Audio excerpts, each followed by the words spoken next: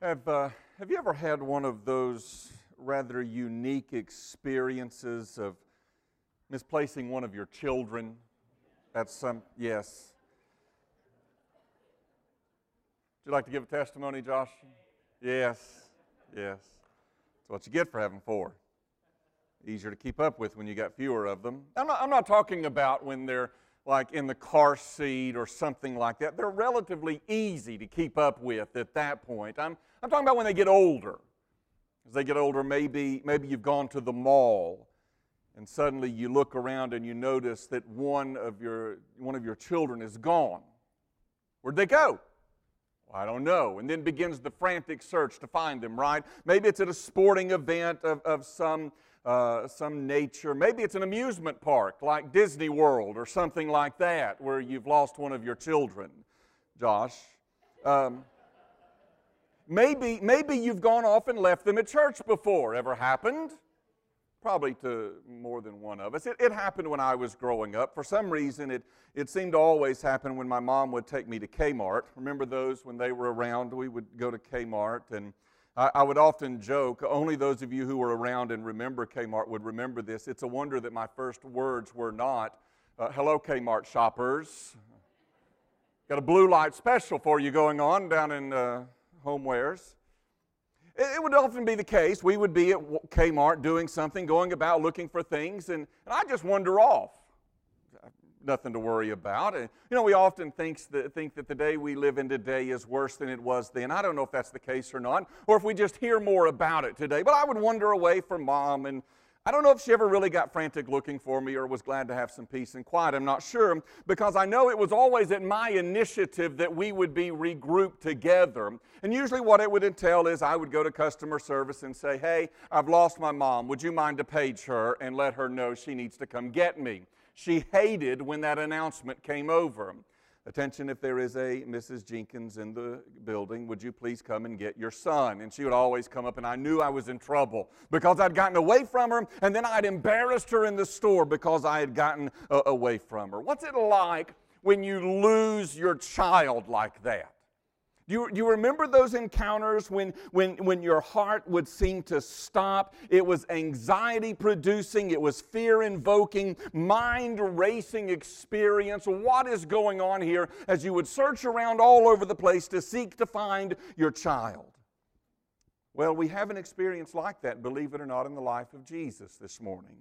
If you have your Bibles, if you'll open them to the Gospel of Luke, Luke chapter 2, this is exactly what happens to Jesus. And it's interesting in this experience in the life of Jesus where we focus on Him getting separated from His parents. There is so much within this passage of Scripture that I find myself wanting to bring out that time's just not going to allow us to jump into everything like I would like to. But we'll do our best to uncover what the Spirit of God has for us in this passage this morning. Luke chapter 2, look with me in verse 39, and let's just go ahead and read down to verse 52. And when they had performed, that is, when Mary and Joseph had performed everything according to the law of the Lord, they returned into Galilee to their own town of Nazareth. Now remember what has gone on before, everything that the law commanded that we read about here. Mary and Joseph had brought Jesus to the temple on his 8th day of life for circumcision, for the offerings that were to be given because of the life that God has granted to them. And all of that was done, and so they traveled back to Nazareth, this little scrawny town in Galilee that if you were ever to look for a Savior or a Redeemer, Nazareth would have been the last place you looked for. We read in verse 40, and the child grew and became strong, filled with wisdom, and the favor of God was upon him. Now his parents went to Jerusalem every year at the feast of the Passover. And when he was 12 years old, they went up according to custom. And when the feast was ended, as they were returning, the boy Jesus stayed behind in Jerusalem. His parents did not know it.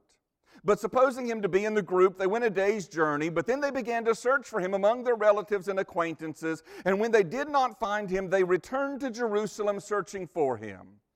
After 3 days, they found him in the temple, sitting among the teachers, listening to them and asking them questions. And all who heard him were amazed at his understanding and his answers. And when his parents saw him, they were astonished. And his mother said to him, "Son, why have you treated us so? Behold, your father and I have been searching for you in great distress." And he said to them, "Why were you looking for me? Did you not know that I must be in my Father's house?" And they did not understand the saying that he spoke to them. And he went down with them and came to Nazareth and was submissive to them. And his mother treasured up all these things in her heart. And Jesus increased in wisdom and in stature and in favor with God and man.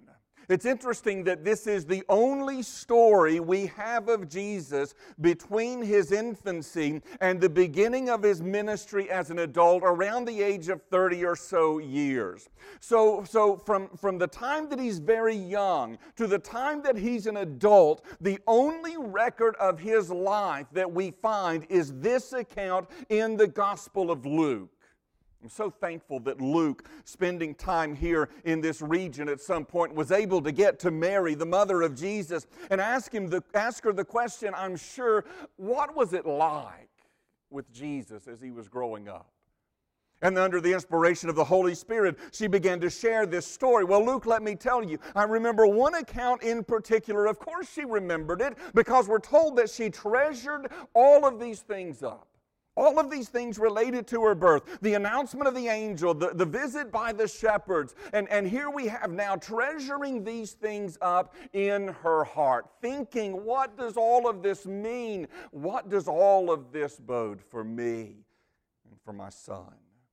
We read the encounter here, and of course the question comes automatically. I'm sure that parents, many of you are probably already asking it, did Jesus do something wrong here?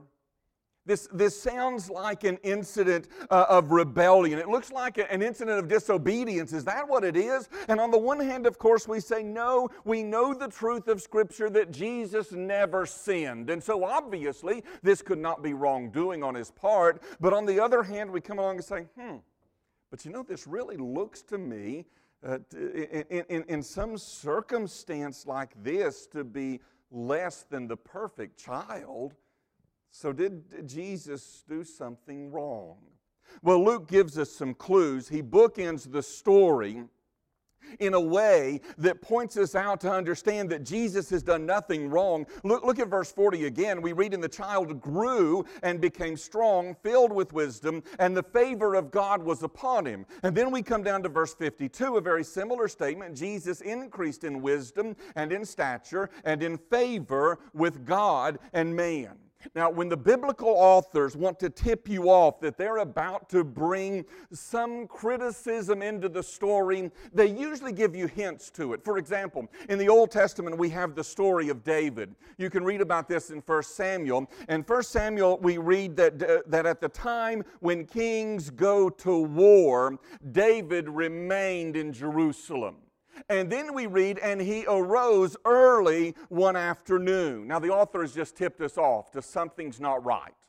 Because what is normally the case? Normally the case is that this is the age when kings go off to war. But David didn't go.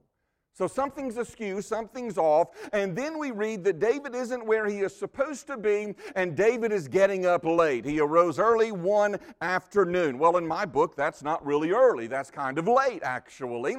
But we have an understanding that David is not where he's supposed to be, and he's not doing what he is supposed to be doing. And so we have a hint that something is wrong. There's no hint of anything like that in this passage at all. It begins with and ends with God's commendation on the maturing process taking place in the life of Jesus. So we understand that this is not an incident of Jesus sinning in some way. So what does the story teach us? What do we learn about Jesus in this, and what do we do with it in our lives? Well, notice with me, first of all, the activity of Jesus. It takes up the bulk of the story, actually. It's the story of Mary and Joseph going annually to celebrate the Passover in Jerusalem, and of them returning and finding that Jesus is not with them. It begins with that. Now, when his parents went to Jerusalem every year at the Feast of Passover. Now, can I give just a passing word here? This is an aside. This is not the majority of the text here, obviously. But I want to make this point to us as parents. Though we are not called by God's Word to go to the temple or observe feast days, we are, as God's people, called to gather together with one another on the Lord's Day. We Christians have the joy, have the privilege of gathering every Lord's Day to worship the living God together with one another. And parents, I want to pass along to all of us that there is not anything that is much more powerful than a family in worship of God together with one another. It may be that young people are bored to tears at what's going on around them within the hour of a service. But somewhere in the back of their mind, I can't help but think that going through that is, Mom and Dad, well, they're pretty smart. They're pretty busy. They've got a lot of things to do. But every Sunday, they stop everything and they worship God. God must be pretty important to them. He must be more important than anything else to them. And if that was the only thing that our children, though we think them bored to tears in a service like this, if that was the only thing that they got out of it, that would be a pretty important lesson to learn. Parents, listen, we can learn something from the faithfulness of Mary and Joseph in the priorities that we establish in the worship of the living God. We can teach a big lesson to our children that God is more important than anything else in life. We read here that Jesus, when He was 12 years old, went with them. It's understandable that this would happen. It was typical in Jewish teaching. A 13-year-old boy would become officially a son of the commandment, a full member of the synagogue. It's celebrated today through the Jewish rite of bar mitzvah. A celebration of a boy coming of age, becoming a man, becoming a student, a member of the synagogue. And it was customary that fathers would oftentimes take their sons to the Passover celebration a year or two before their 13th year so that they could see what's going on. They could understand what's taking place. And so Jesus goes with them to the Passover. They celebrate the Passover together. The feast is ended, we're told in verse 43, and they begin to make their way back to Nazareth. There would be a huge contingency of people, a large gathering of people, and they would leave from Jerusalem together in a large group, and then you would see some of them kind of splinter off and go in different directions towards their homes and towards their places. And such would be the case. And so we have this group of people going along. It would often be the case that the women and small children would gather together, a great time of fellowship that they would have. And it would be the case as well that the men would be with the older children, especially the sons in the group. And they would be traveling along, and Jesus is right on the edge of this age. And so Mary is walking, no doubt, and looking around, and I'll see Jesus. But He's with His Father, of course, because He's right at that age where He could be. And so He's walking with His Father, and He's keeping up with them and other relatives that are in the group. And, of course, Joseph is looking around, and I'll see Jesus. I bet He's up with His mom and the rest of the kids. And we'll gather up together when we break off to go to Nazareth. And then they get to the end of a day's journey. And then Mary and Joseph meet up with one another. It would be almost comical to hear the conversation that would take place as they looked at one another and looked around for Jesus. And then they say to one another, "Hey, where's Jesus?" Almost in unison. "Hey, where's Jesus?" "Well, what do you mean, where's Jesus? I thought Jesus was with you." "Well, I thought He was with you. How did He get separated from us? Where is He?" And of course, they've gone a day's journey. It's late at night. There's nothing that they can do. It's not safe for them to travel back. It's not safe for them to go back at this time. And so they realize we'll have to go back first thing in the morning. And so they're there, I'm sure not sleeping a wink. The first hint of sunrise, they get back up, make their trek back down the path that they've just been upon. Another day's journey, they arrive at Jerusalem. It's now dark again. We can't find Him in these darkened streets like this. And so another sleepless night for Mary and Joseph. And then the next day they get up and they find Him in the temple. That's why we're told here that after 3 days they found him in the temple. And so here they are with Jesus. For those of you who have at some point lost your children, and after a heart-stopping time like this, you come along, and what's the first thing you say to them? Where have you been? What are you doing? Well, that's kind of what Mary did as well. Son, why have you treated us like this? And you know that your father and I have been searching for you in great distress. We've been worried sick, Jesus.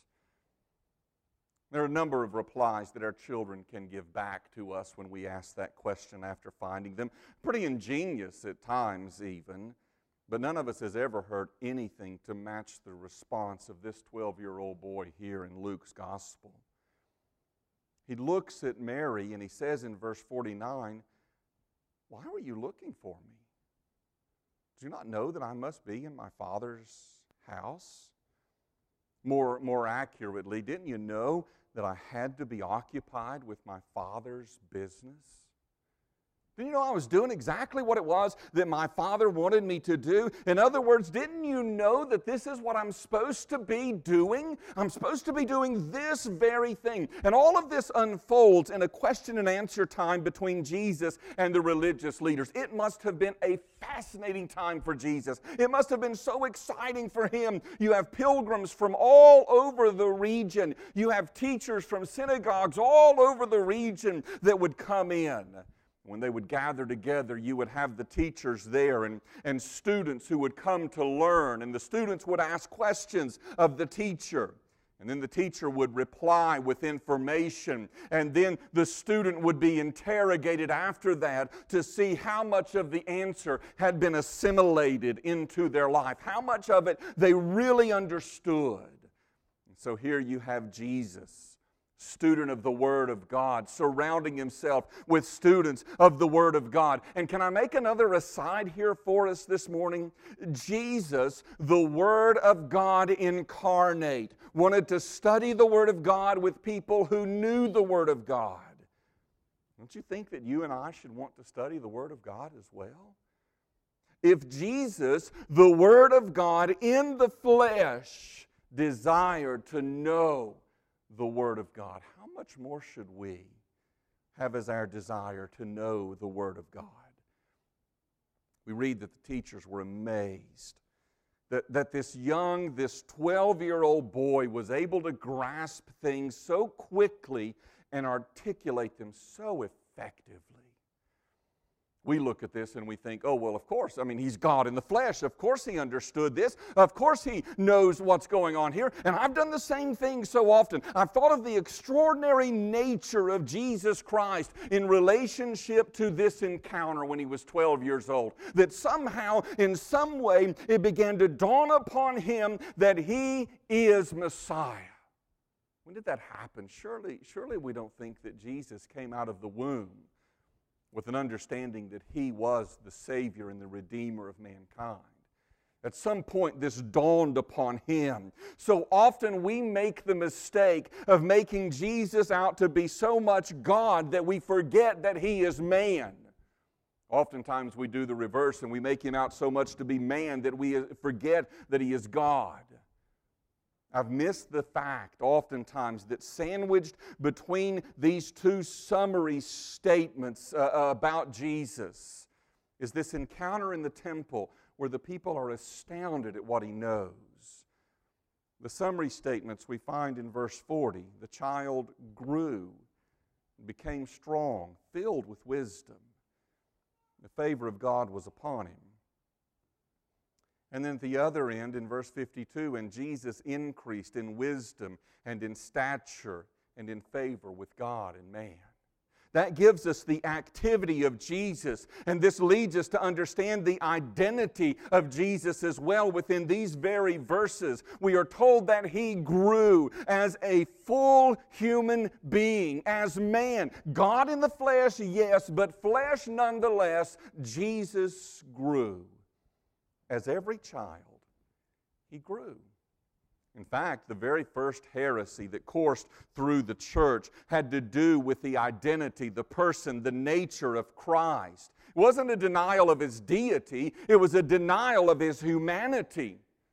They said that flesh had to be bad, and therefore Jesus could not have had a fleshly body. It was just a phantom appearing. And so much of the New Testament, especially the writings of John, go to great lengths to contradict that teaching and say, no, Jesus was in the flesh. God dwelling among us in flesh and bone, just like every other person who ever lived, with one dynamic exception. And that was that He had never sinned. John is the gospel writer who tells us that when Jesus was dying on the cross, to be certain that He was already dead, a soldier jabbed a spear into His side. And out of that wound, blood and water flowed upon them. That doesn't happen from a phantom.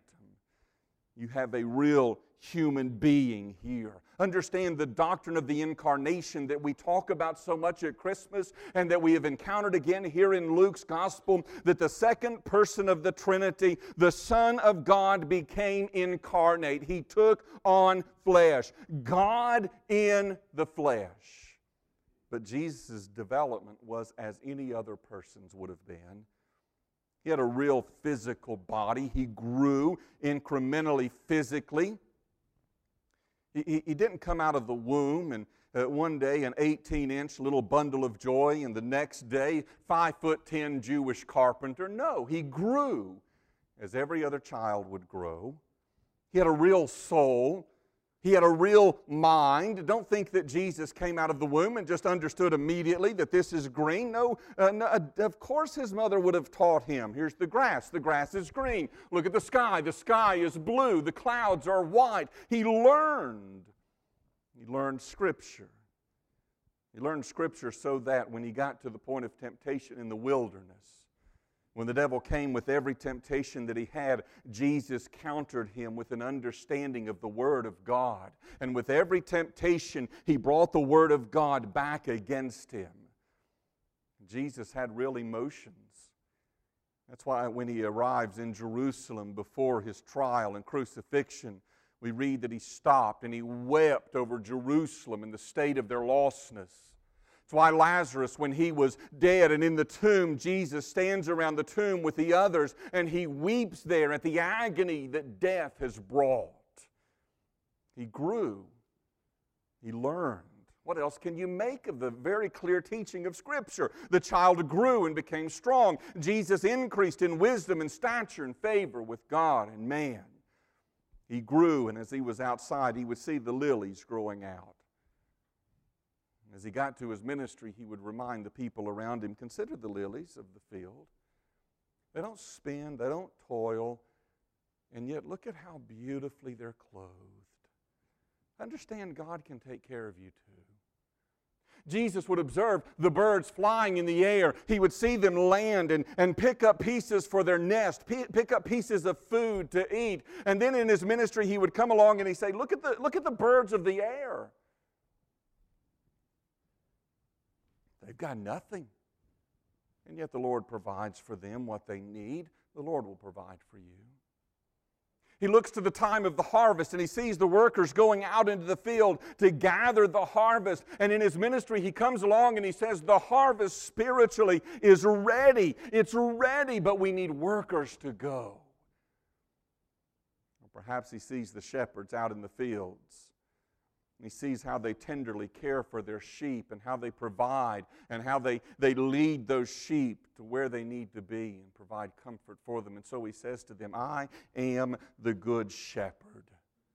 Good shepherd is willing to lay down his life for the sheep. That's what I do. Jesus learned. And I know we sit back and we look at this and we say, does this really matter? Does it matter that Jesus was in the flesh? Does it matter that Jesus had humanity? Does it matter that Jesus was like us? Yes, it matters greatly. Because without a real human Christ, there is no atonement for our sins. It is we who have sinned against God, and as a result of that, the wages of sin is death. And so all of us deserve death. So man has to pay the penalty for sin, but man is incapable of paying the penalty for sin. God is not required to pay the penalty for sin. There's no sin within Him, but He is the only one who is capable of paying for sin. And so the answer to our problem is God in the flesh. And so Luke stresses for us, reminding us that Jesus was flesh and bone just like you and me. He knew what it was like to be hungry. He knew what it was like to be thirsty. He knew what it was like to be tired. He knew. And friends, there's such great comfort in that. The author of Hebrews puts it this way, when he says, "For we do not have a high priest who is unable to sympathize with our weaknesses, but one who in every respect has been tempted as we are, yet without sin. Let us then with confidence draw near to the throne of grace, that we may receive mercy and find grace to help in time of need." We have a great high priest who is able to sympathize with us because He lived in this flesh suit just like you and I do. He knows what pain is. So that when you get to the point that you say, "I don't know that anybody really understands," understand that Jesus does understand because He's been there. When you get to the point that you say, I don't think anybody really understands the longing of my soul," understand Jesus does because He's been there. You say, "I don't know that there's a single person to whom I can go." You can go to Him because He understands. He's been there. That's the identity of Jesus. In the identity of Jesus, we discover the business of Jesus. Again in verse 49, He said to them, why were you looking for me?" It's not a term of disrespect in the least. "Did you not know that I must be in my Father's house?" There's such a contrast here. Verse 48. When Mary says, "Behold, your father and I have been searching for you in great distress." In verse 49, Jesus said, "Did you not know that I must be in my Father's house?" In other words, Mary, let's not forget who my Father really is. I have a deeper, I have a greater, I have a stronger allegiance than just to my physical family. I know you make a statement like that today, and it sounds almost blasphemous to say it. It gives an indication of how quickly we can very nearly make idols of our own families. We have an allegiance that is greater than our earthly family. It's an allegiance to God. We have an allegiance greater than our earthly possessions. It's an allegiance to God. We have an allegiance that is greater than anything in this world. It's an allegiance to God. And here in verse 49, we have the very first words of Jesus recorded in Scripture. The very first thing He says that's recorded for us in Scripture. What does He say? "Don't you know that I must be in my Father's house?" More accurately, don't you know I must be involved in my Father's business? It's also the very first time in Scripture that an individual has claimed God as his personal Father. Or you can read in the Old Testament where God is referred to as Father, but it's on a national sense, related to the nation of Israel. First time in Scripture that an individual claims God as his personal Father. And in fact, it is the only title that Jesus gives to the Father except in one instance. Only one time does Jesus ever call Him anything other than Father. And that's when He is dying on the cross and He cries out, my God, why have you forsaken me?" Always and forever, Jesus refers to Him as Father, except in that moment when the weight of your sin and my sin was bearing upon Him, and the face of God, the wrath of God was poured out. The wrath that we deserved, but Jesus took.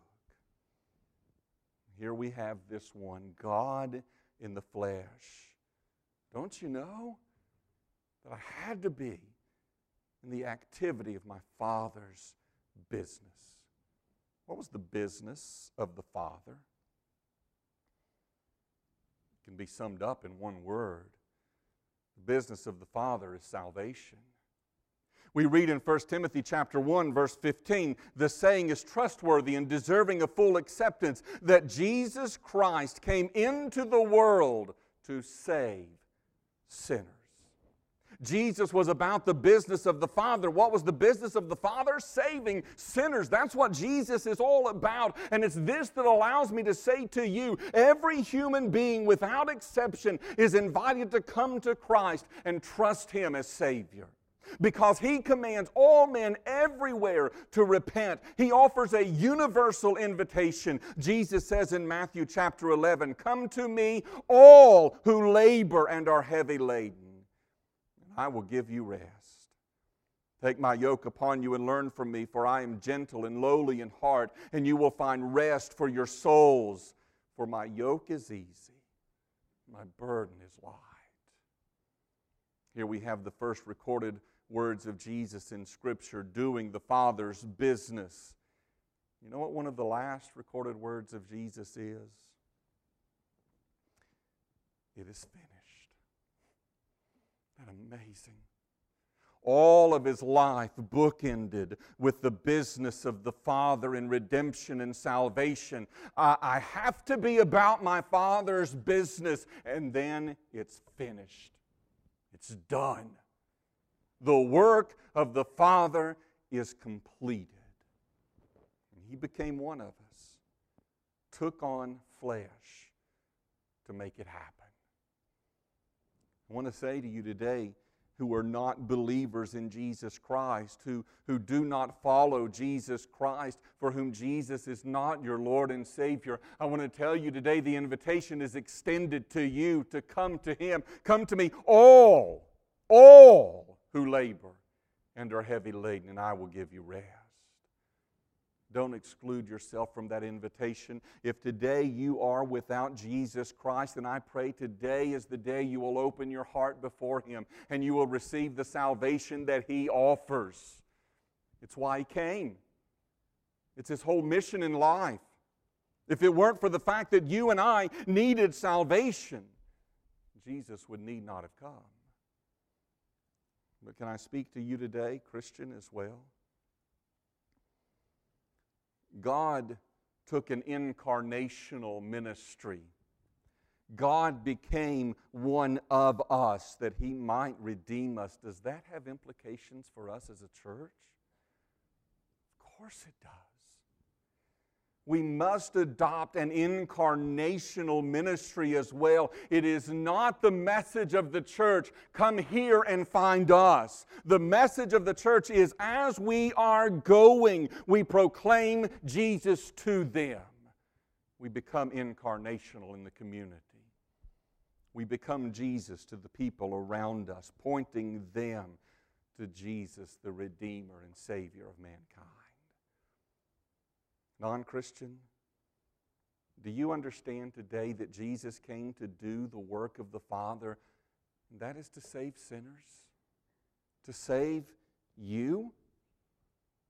Understand the necessity of salvation today through Jesus Christ. There is no other way to be made right with God than through Jesus Christ. Christian, will we be the hands and the feet and the voice of Jesus in the community in which God has placed us? Father, this day we thank You again for Your Word. So incredibly packed with meaning and significance.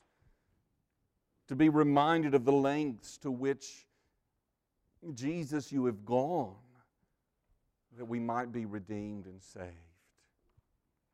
And I pray today that for those who do not know Jesus, for those who have never confessed faith in Jesus, for those who have never trusted and believed in Him, I pray today, please, that You would open hearts and eyes, that they would come to the Savior and receive forgiveness before it's too late. I pray for us as a church. Jesus, you prayed for your disciples that we wouldn't be taken out of this world, but that we would be kept safe from the evil one. And you pray that even as the Father sent you, you are sending us. And so I pray, would you strengthen us for the sending in our lives to people who need Jesus.